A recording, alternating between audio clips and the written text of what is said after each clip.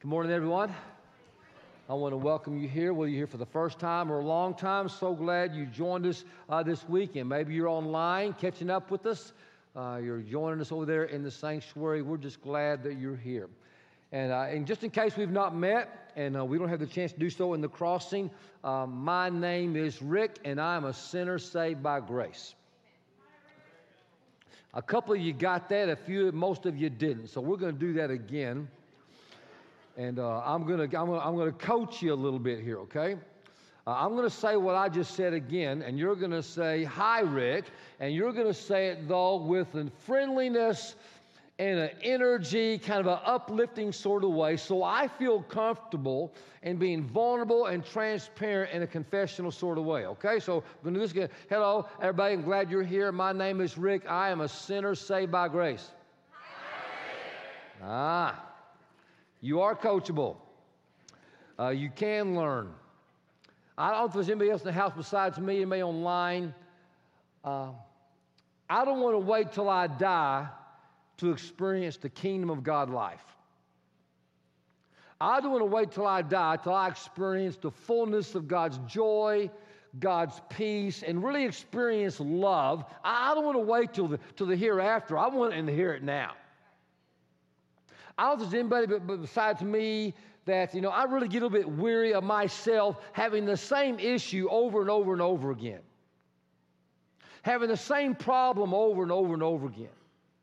Anybody have any marriages where you have the same argument about the same subject matter, the same thing over and over and over and over and over again? The same issue with your parenting, the same issue with your singleness, and you just go, you know what, I'm just tired. I would like to grow a little bit in that area. I'd like to make a little progress. I would like to experience a little joy in that place, a little love, maybe a little peace in that particular part of my life. Now, if that's going to happen, we need something. If I need it, you need it. We need a way of life that keeps us constantly aware of God's presence and connected to God's power. So I can do what I can't do on my own, that only God's power can do. And that means I need something in my life that's not mechanical, that's not superficial, that's not legalistic. And can I just say this with love in my heart? There are so many Christians that get very mechanical in their Christian life. It's your mechanics. You come to church on Sunday, or you watch online on Sunday. You watch it. And then you live your life the rest of the week, and you come back and do it again. I just got to come back, get a little information, thinking if I get a little information, I'll experience transformation. Can I just tell you the truth?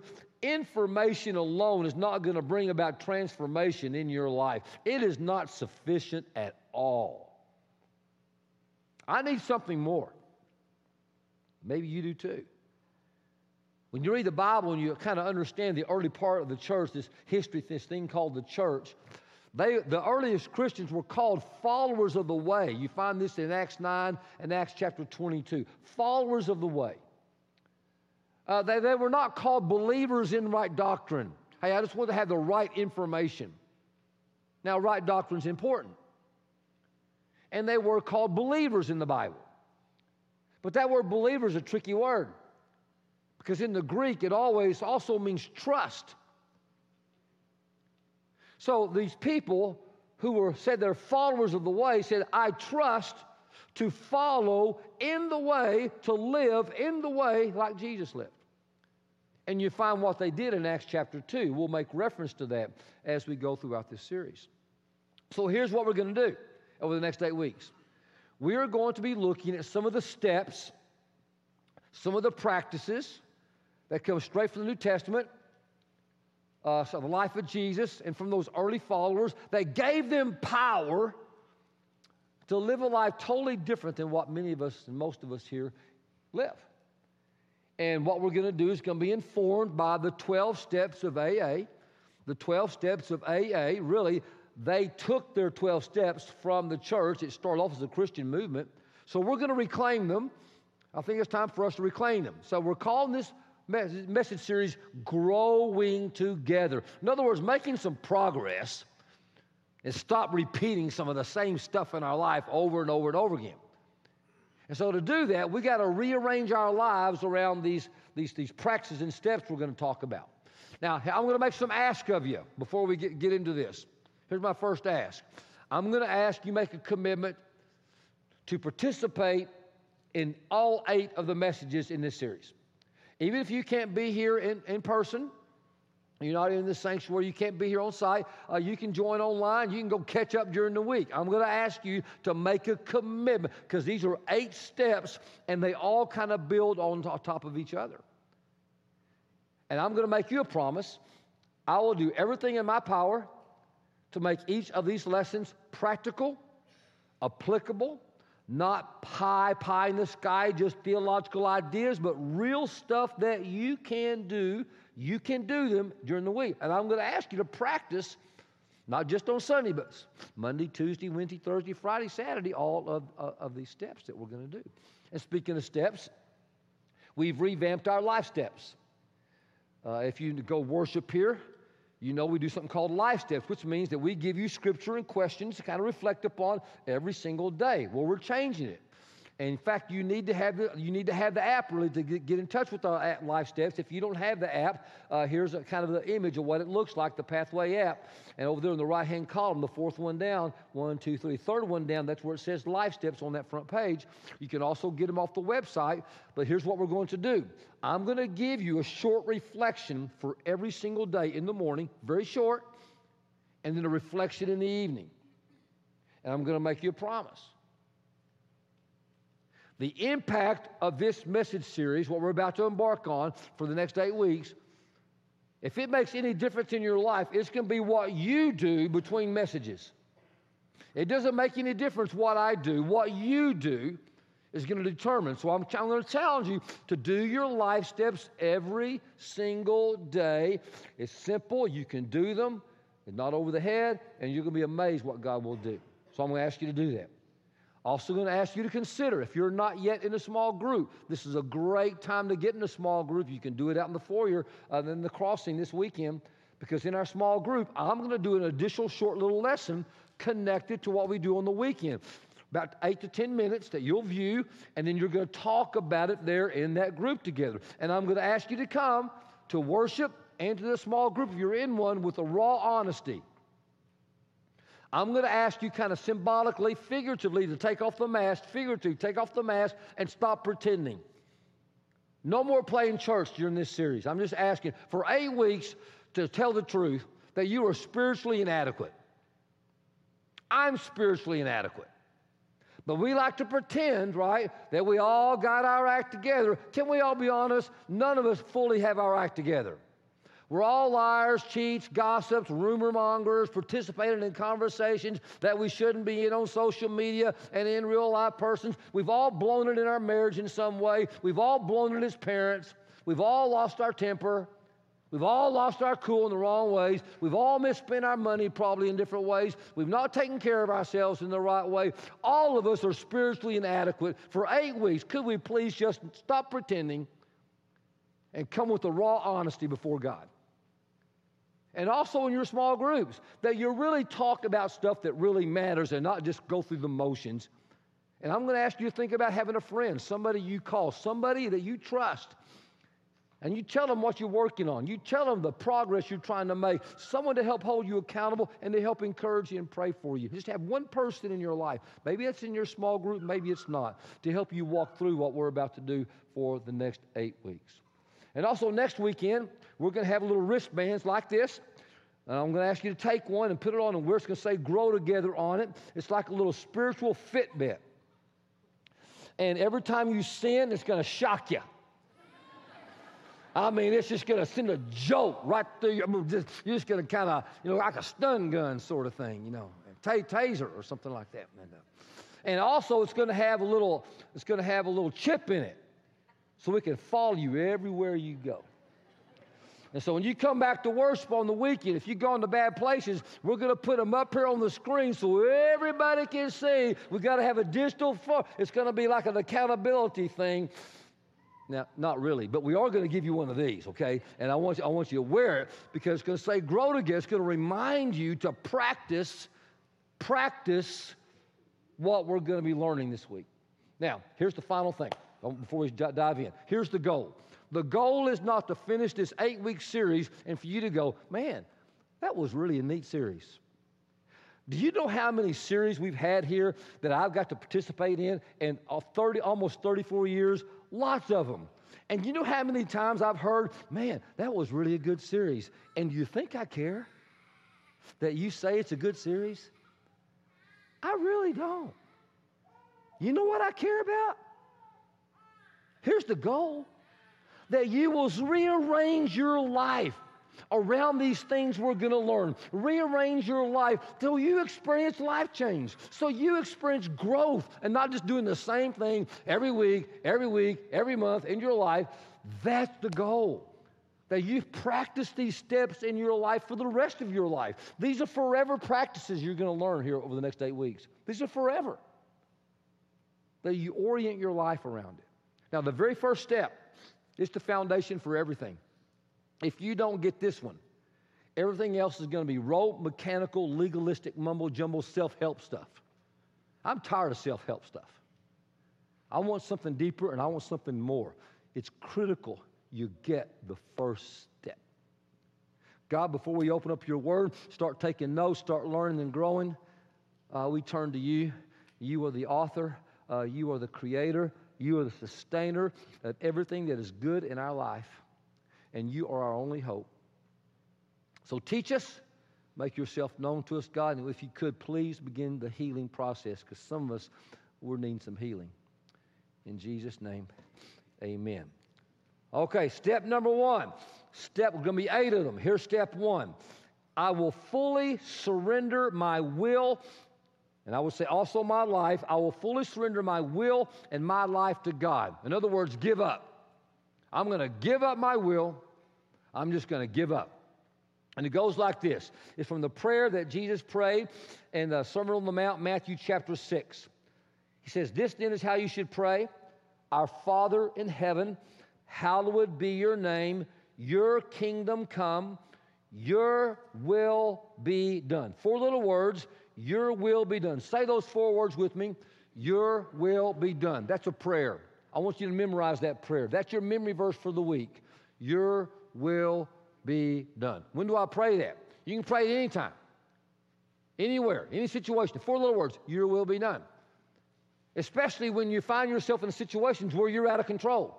A situation, you can't control the situation. You want to control it, but you can't control it. When you're in traffic and you get all frustrated and you can't control it, your will be done. When your kid's out of control and you can't control them, your will be done. When you're mad at your spouse because you can't, your will be done, God. When you're mad because you don't have a spouse and you want a spouse, but you can't control that, your will be done, God. When life is out of control and there seems nothing that you can do about it, when the computer crashes, when all you can be is on Zoom and you're sick and tired of Zoom and you're sick and tired of wearing this mask in places, your will be done. When you hope she'd say yes and she said no, your will be done. When you hope she'd say yes and she said yes, you wish she'd said no, your will be done. When the money's not coming in,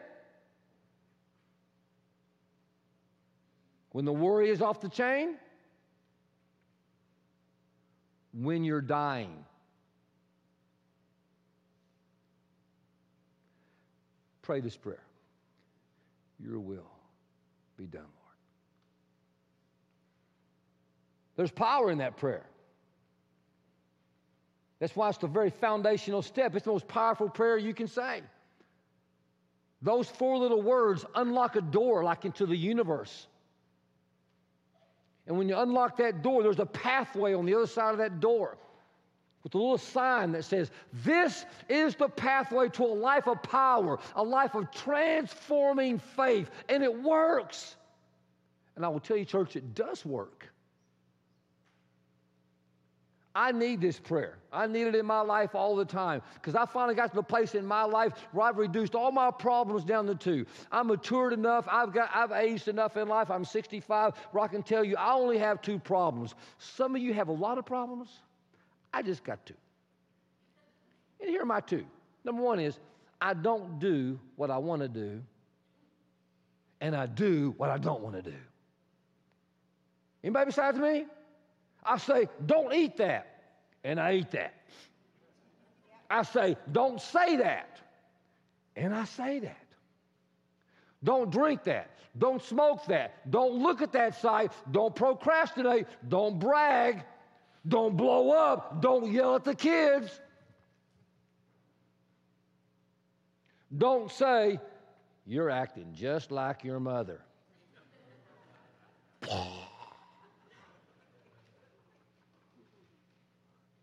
Am I the only one? The Apostle Paul puts it this way in Romans chapter 7. Some of you have heard this verse many times. I do not understand what I do. For what I want to do, I do not do, but what I hate, that's what I do. For I have the desire to do what is good, verse 18, but I cannot carry it out. That's the human condition. We know what is right, but we're prepared to do what is wrong if it gets us what we want.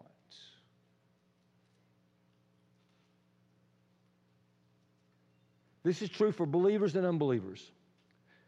Whether you believe in God or you don't believe in God. And when you come to this awareness that things aren't going right, and you're not measuring this, you go, well, you know, I got to try harder. If you're a believer, you go, I got to try harder to follow Jesus. I got to try harder to be like God. Or if you're not a believer even, you say, I got to try harder to be a better husband. I got to try harder to be a better wife. I got to try harder to be a better parent. No, you don't. In your notes, number one, not step 1, number 1. I will never overcome my habits and hang-ups, my habits, hurts, and hang-ups by trying harder. You just won't. Ask anyone who's an alcoholic. In fact, I'll say ask anybody who's in recovery. And right now, if anyone can hear my voice or you're watching this online in the middle of the week at 2 o'clock or 4 o'clock in the morning or the middle of the afternoon while you're driving home, if you can hear my voice right now, please understand this point. We're all in recovery. You see, some people are smart enough to realize it and to admit it. We all have habits. We all have hang-ups. We all have baggage. We all have hurts that we just can't get over on our own, and they keep popping themselves up and tripping us up and causing problem after problem after problem. And the alcoholic or the recovery persons know your only hope is to realize that trying harder ain't gonna get her done. It hadn't yet for you, has it? Trying harder is not the answer. It's your will be done, O Lord. Now, I will tell you, this is true even if you don't believe in God. If you're here this morning and you don't believe in God, thank you for coming. So glad you're here.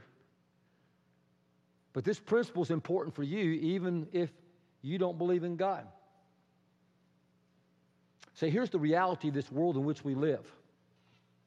There is me getting my way, my will, and then there is doing what is good. That is what is right, what is admirable, what is courageous, what is kind, what is loving. Whether you believe in God or not, that reality exists. It just does. Have any of you ever found yourself in a situation in your life yet? If you haven't, you will. Well, you realize that getting your way, getting your will is not the same as what is good and what is right. You ever had that happen? See, if you're here this morning and you don't believe in God, I want you to know that even if you don't want good in your life, good exists. And even though you don't believe in a spiritual reality, there is a spiritual reality. And whenever you deny that, surrendering your will to that, even just surrendering your will to that, you're beating your head against the moral universe. You're just beating your head against something, just boom, boom, boom, boom, boom. Because goodness and spiritual reality is like a mighty river. It's just flowing all the time, flowing, flowing, flowing. My dad was raised around Granbury in Hood County. He grew up with around some Indians, some of the remaining Indians in Hood County. And he grew up teaching me this lesson that he learned from the Indians. And this was it. Don't push the river, Rick. Whatever you do, don't push the river. See, here's what I'm learning in life. That anytime when I stop pushing the river, when I surrender what I want, what I will, and when I do in the moment what is good, what is noble, what is kind, what is courageous, what is honorable, whatever it would be, I find myself in a current, in a river that's just kind of flowing, that has more power in it than I can ever imagine. That's just a way of life. Now, no one understood this more than Jesus. No one modeled this better than Jesus. Whether you believe in him or not as the Savior and the Son of God and the resurrected Jesus, he lived and he taught. And here's what he taught in this way over here in Matthew chapter 16. He said, this is what this looks like right here. He says, whoever wants to be my disciple must deny themselves, take up their cross, and follow me. For whoever wants to save their life will lose it, but whoever loses their will, for me, will find it. Now, there's a lot of misunderstanding of people what it means to give up your will, to take up your cross, deny yourself, and follow him. Let me put it very simple. The goal of my life, if I'm going to deny myself, take up my cross, the goal of my life is no longer for me to get exactly what I want, for it to be done my way. I surrender my will to do what is good, what is right, what is noble, what is the right thing to do. I surrender to that, not what I want, not what I think is right.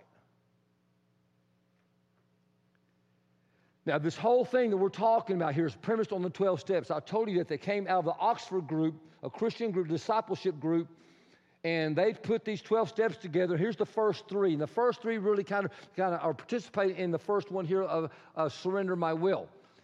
Here's the first one. Step one, we admit we are powerless over. You admit whatever it is. You keep repeating in your life over and over again. I admit we are powerless over blank and that our lives have become unmanageable. Step two, we have come to believe that a power greater than ourselves can restore us to sanity. Step three, I have made a decision to turn over my will, surrender my will and my life over to the care of God as I understand him, as we understand him. Now, these have been summarized in three little short statements to help us all remember these in a more powerful way, in a simpler way, and we're going to put these on the screen. I can't, God can, I think I'll let him. Say those with me. I can't, God can, I think I'll let him. Three powerful little statements. I can't do what? I can't take care of my guilt. I can't take care of my shame. I can't fix me. I can't fix you. I can't help it that I'm an alcoholic. I can't help it that I'm a rageaholic. I can't help it that I'm an imageaholic. I can't be the husband I want to be. I can't be the dad I need to be, the pastor I need to be. I can't reach that standard. I just can't do it. I don't have the power to get there. I just keep messing up and falling short. I can't. God can. I think I'll let him.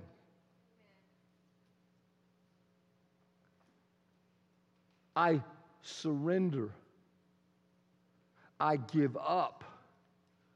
my will, my way, my life to you, O Lord. Now, many of us are hesitant to do this because we think that we're going to be a little mindless little robot, just kind of doing what everybody else wants us to do. Quite the contraire. Number 2, my will is a gift from God.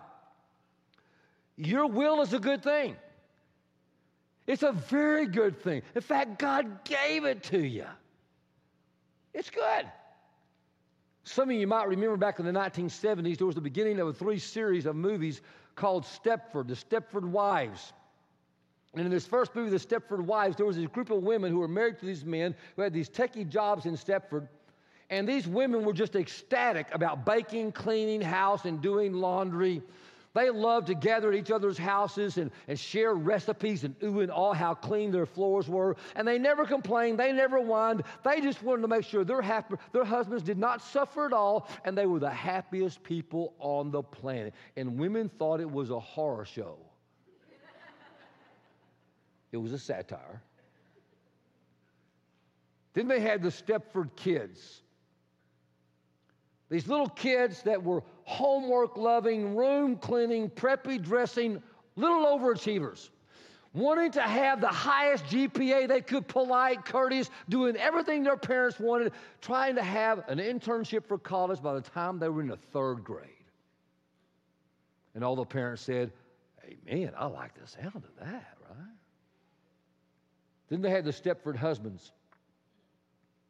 This was the last one of these movies. And the Stepford husbands, these were guys, they loved doing laundry. They loved cooking. They loved cleaning. They loved just doing chores around the house. They just wanted to do it all day long and all night long if that would make their wife happy, because their only purpose in life was to make sure their wife was as happy as possible. And all the women thought it was an inspiring romantic comedy. Amen, ladies? Amen. So watch the life lesson from all 3 of these movies. In any personal relationship to you that really matters, any life relationship for you that really matters, if one person or 2 persons are going to give up their will, going to give up their freedom, their personality of who they are and their way for the purpose of making somebody else feel like things are perfect, because it all revolves around them, that's hell. That's a horror movie. The lesson is this, that your life with real pain, with real people is better than a life with no pain and no people. That's the lesson. And God did not create this world to be filled with people who had no personhood, no uniqueness, no will. God did not create you to be a robot. God created you with a will. It is His gift to you to use it. But here's what God knows. The key to your life is having a surrendered will that you do willingly and joyfully, not forced. Because an unsurrendered will is our problem. The AA book, the big book, puts it like this. Can you put this on the screen, please? Here's the situation. Each person is like an actor trying to run the whole show. You're trying to run the lives of everybody around you. They are forever trying to arrange the lives of the rest of the players in the show that is in your family. If the arrangements, if the kids, if my spouse would only stay put, if people would only do what they're told, the marriage, the family, the workplace would be great.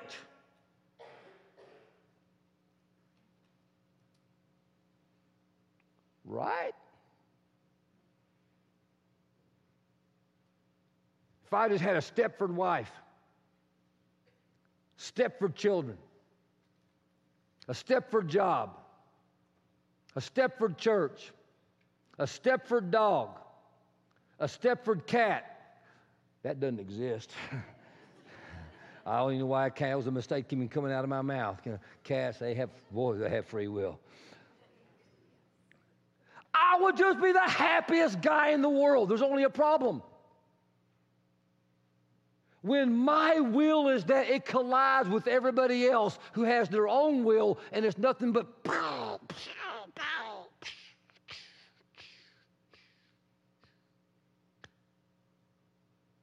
because God gave him a will too.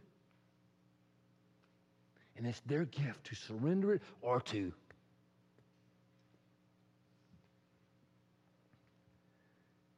Now, church, there's power.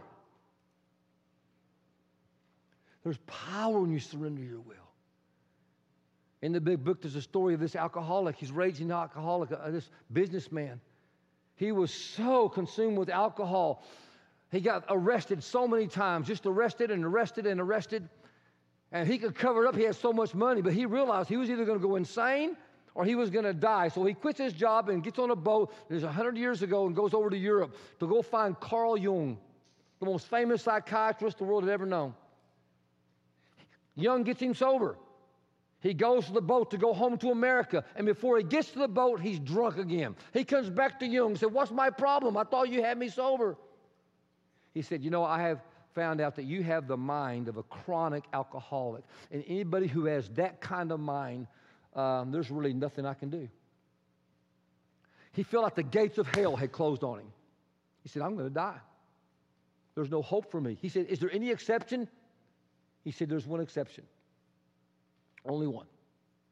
Some who are like you have found hope, if there is any hope, by having what I call a vital spiritual experience." So he goes to Oxford in England. He finds a little discipleship group of Christians who are practicing these steps, and he gets sober. Practicing the teachings of Jesus. There's power available for anyone addicted to any habit, to any issue, to overcome it. God gave this greedy little tax collector, Zacchaeus, the power to become the poster child for generosity. He was so selfish. Then you had this guy named Simon, who was a terrible leader. He gave him power. He becomes Peter, one of the greatest leaders the church has ever known.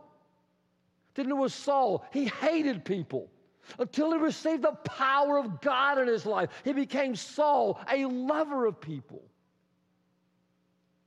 Some people believe that once you surrender your will, that it's the weakest thing you could do in your life. But the next things I would say, no, surrender is the pathway to power. And any recovery person knows that. There's power in surrender. I learned this yesterday afternoon. I got reminded of it. I go to Sprouts like I do almost every Saturday. But except I didn't go in with a good attitude and a good spirit. I didn't have time to get everything done. I wasn't even ready for the message last Saturday night. My week has been so full. I said, I want to get in and get out. I got to get in and get out. I don't want to listen to any stories of any Sprouts people. I don't want to be nice to any of them. I just want to get my stuff and I want to go. I got stuff to do and I'm all kind of bent up. And so I walk in, and when you know it, there's a long line at the deli, the first place that I go. So I'm having to wait. And then when I get up there, the person behind the counter gets my order wrong. I have to wait longer. And I'm going, oh, God. And then I thought, Rick, what are you doing? Practice. So I stopped and I said a little prayer. Your will be done, God.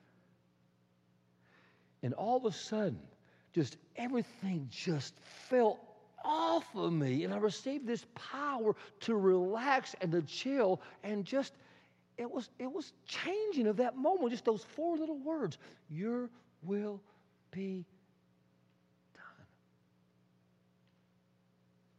Last Monday, my phone ringing off the wall when I'm working on all this message stuff and reading and writing.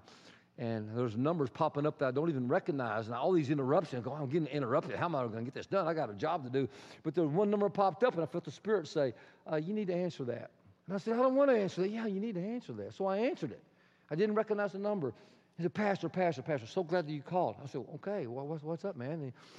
So thank you for taking my call. I said, what's up? And he said, I think I'm an alcoholic. I'm working on this message. I'm wrestling with it. And he calls me to say, hey, I need some help. What was he saying? I can't. God can. Will you help me let him? And there's power when you surrender to that sort of place. See, most of us, we think it's just the opposite. We think the power is in the enforcement of our will. And we're scared of surrendering because the ego will kick in. I promise you this, when you begin to surrender, you think your ego is going to say, you don't need to do that. Because if you surrender your will, you're not going to do what you want. You're going to give up a lot of the freewheeling sex, the freewheeling money, the free weekend drinking, the freewheeling partying. You're going to live a boring, dull life. You don't want to do that. You're going to become a missionary or a monk or god-awful. You might even become a pastor. That would be terrible. You don't want that to happen, so no, you can't be surrendering your will. But here's what I want you to tell you. The more you surrender your will, the more power you get, because the less dependent you become upon others, the more dependent you become upon God, you get power. See, I'm not dependent upon what you think about me to make me feel good about myself. When you surrender your will, it doesn't make any difference how good you look for people to approve of you and think you have value and worth. When you give up so much of that stuff, you become dependent upon God, you actually have more independence because you're not trying to please everybody around you. You're doing the right thing.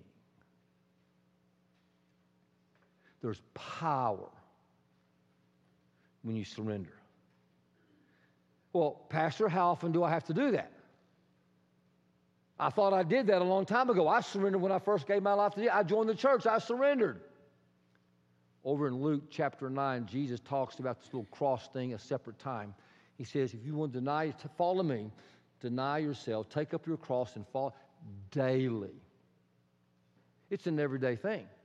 In your notes, I will ask you to put this down. Surrender is a daily life practice. It's an everyday thing. Why is that? Because I surrender my will and I take it back. I surrender my will and I take it back. I surrender my way and I take it back. We all do. It's an over and over. Sometimes it's every hour. Sometimes it's every minute. Sometimes it's every second. I surrender my will to you. I surrender to you. Every day I wake up. God, I give it all up to you. I give you my money. I give you this day. I give you my anger. I give you my frustration. I give you my worries. I give you my time. I give you my sobriety. I give it all to you. I give it to you. I give it to you. I surrender. Right? And about the time you think you've done it all, in my case, my wife comes up to me. She says, hey, honey, are you ever going to get that garage clean that we talked about? You said you were going to do. You said you were going to do it. And I said, hey, listen, babe. I said I'm surrendering everything to Jesus, not to you. I didn't say that, but I thought that.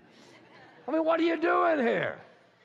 See, isn't it interesting? You think you've surrendered your time until somebody wants some of it.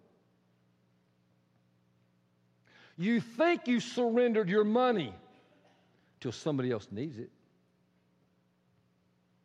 You think you surrendered your circumstances until your circumstances don't suit you.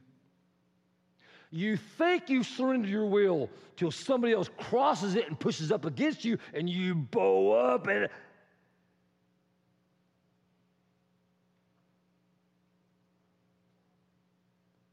It's not just on Sundays. It's every day. I begin my day. Sometimes I do it again at noon. I do it again at 5 before I walk in the door. I do it again before I start the homework. I do it again before I deal with the kids. Not my will, your will, your will. And there's something that's unleashed when you do that. Did you know that your will, there's nothing more exhausting than trying to enforce your will? You ever try to enforce your will upon the kids, and after you're done, you're just exhausted? because you're trying to get them to conform to exactly the way you think. What about your husbands or your spouses? Any of you know what I'm talking about? You're just working to try to get that spouse to try to conform the way you think, and you're just trying to inflict your will upon them. Anybody know what I'm talking about? You're just exhausted after you go for a job interview, and you're there for the job interview. I mean, you get all ready, and you're all geared up, and you're doing your very best. You're willing to do your very best, and you walk out, and you go, I'm exhausted. Because imposing your will depletes you. There's only one thing you can do with your life, one thing you can do with your will. It will never get tired. And that's to surrender it. Because every time you surrender it, it's like you get in that river of life where God just takes you to a new place and you just flows and everything. Because in your notes, I would say number 5, my will has been made to surrender to God. God made your will so you would voluntarily, on your own, surrender it to Him. It's the only thing you can do and never get tired. In fact, the more you do it, the more it fills you up.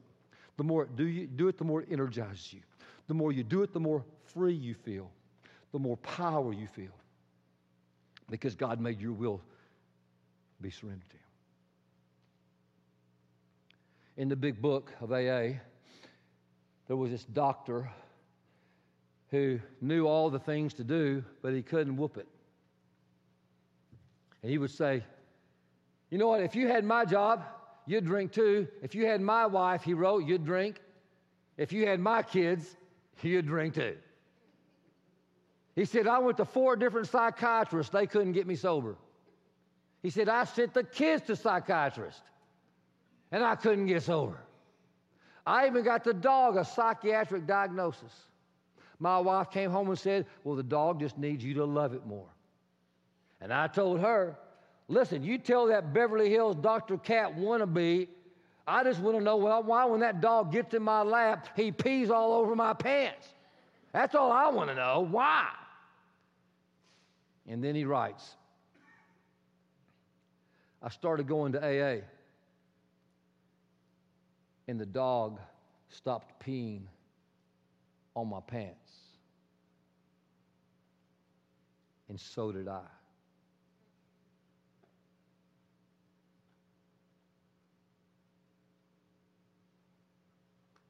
And then he goes on to write, I've learned that acceptance is the answer to all my problems. Acceptance that I can't change me. Acceptance that I can't change the people around me.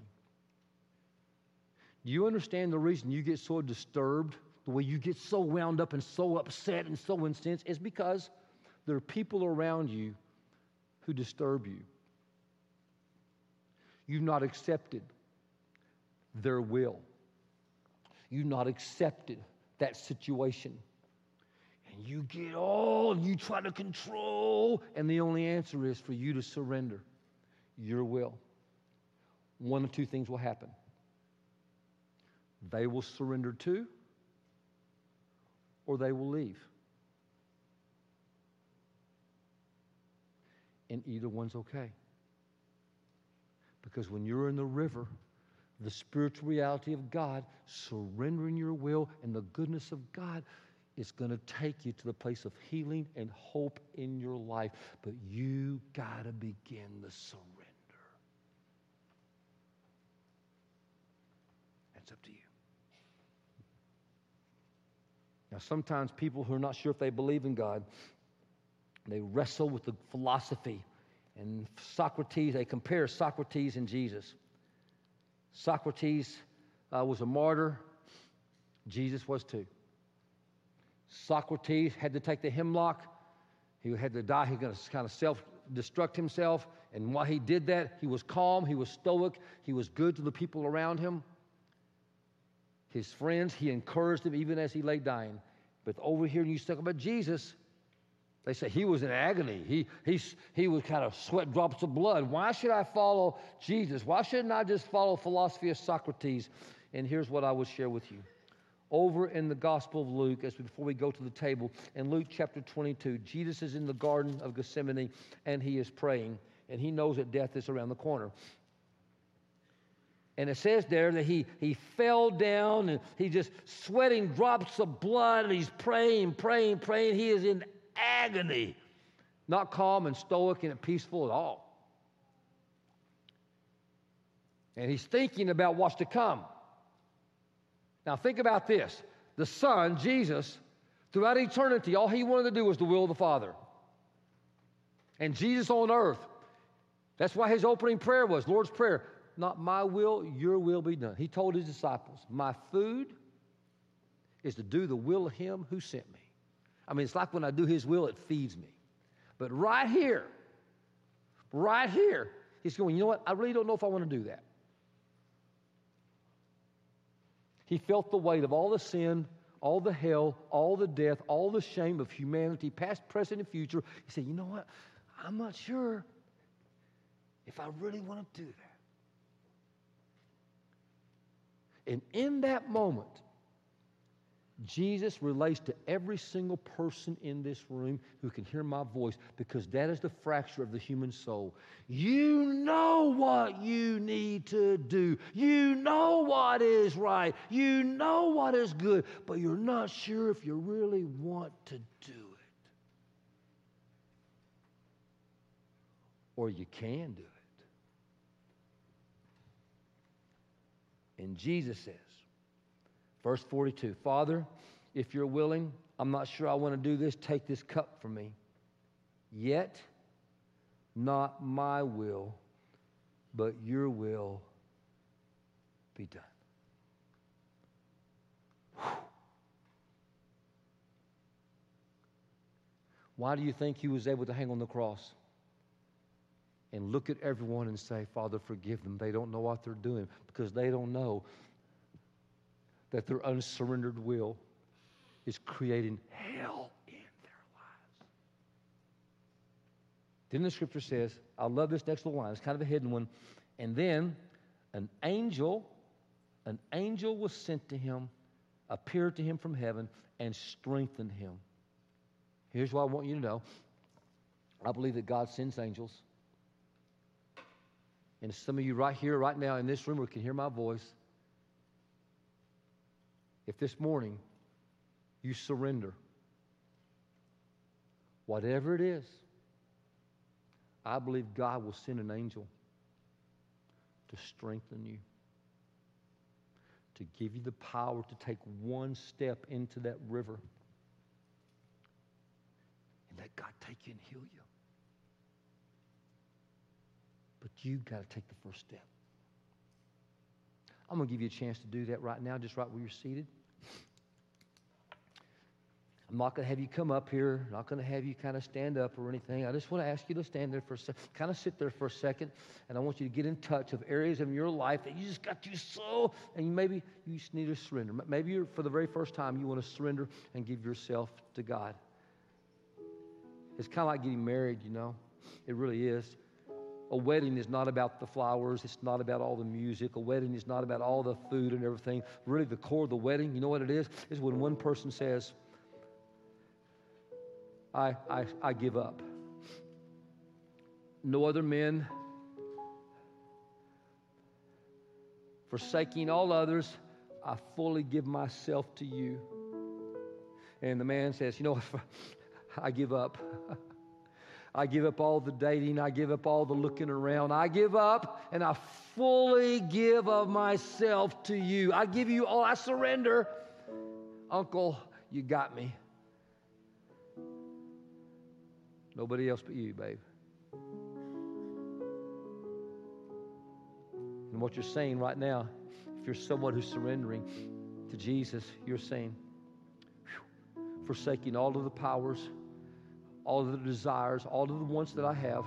You know, really, God, I surrender all of that, because all I really know I need is you. So I surrender. If you need to do that for the very first time, you can just, right there where you are.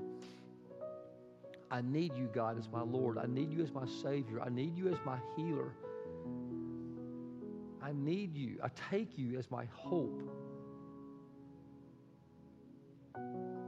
Or maybe You're someone who struggles with anger, depression. You have an addiction of some kind. You have a habit. I mean, just a habit that's eating your soul. You're a foodaholic. You're a social media-aholic. You're a workaholic.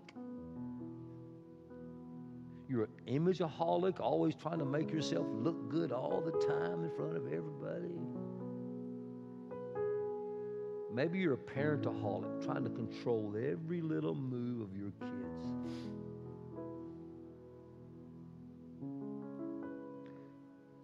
And you're going to surrender that right now.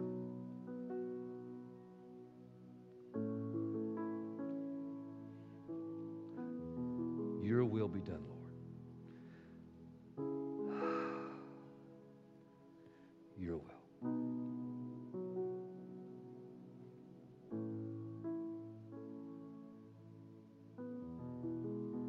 God, we thank you for this table, for this bread and for this juice, which reminds us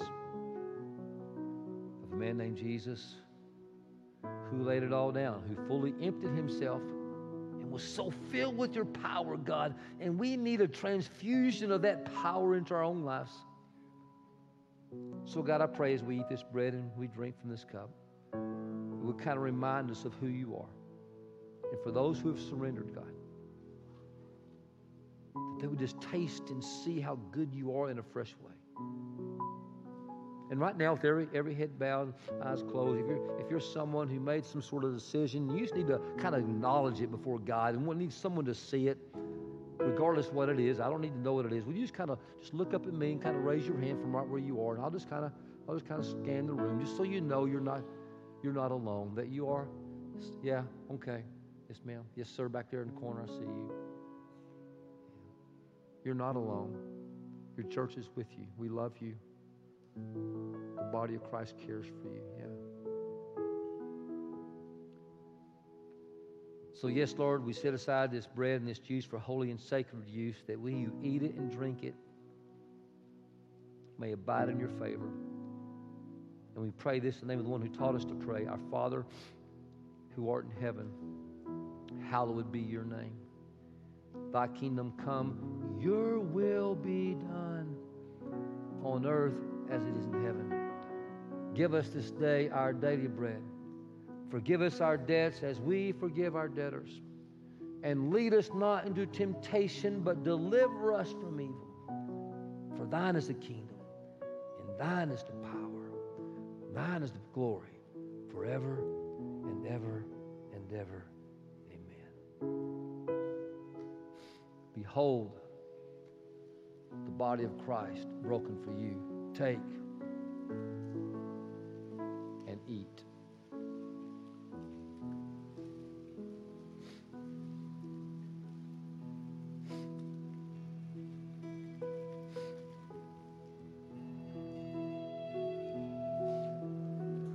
Behold the cup of salvation spilled out upon the ground for the forgiveness of your sins.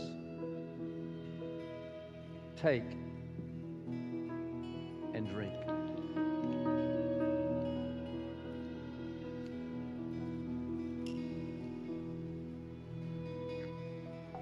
Thanks be to God.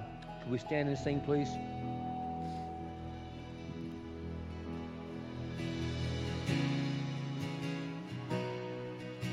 Let's surrender ourselves in our worship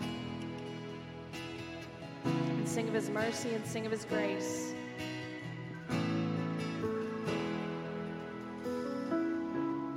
I was hopeless. I knew I was lost. In death and darkness were my only songs.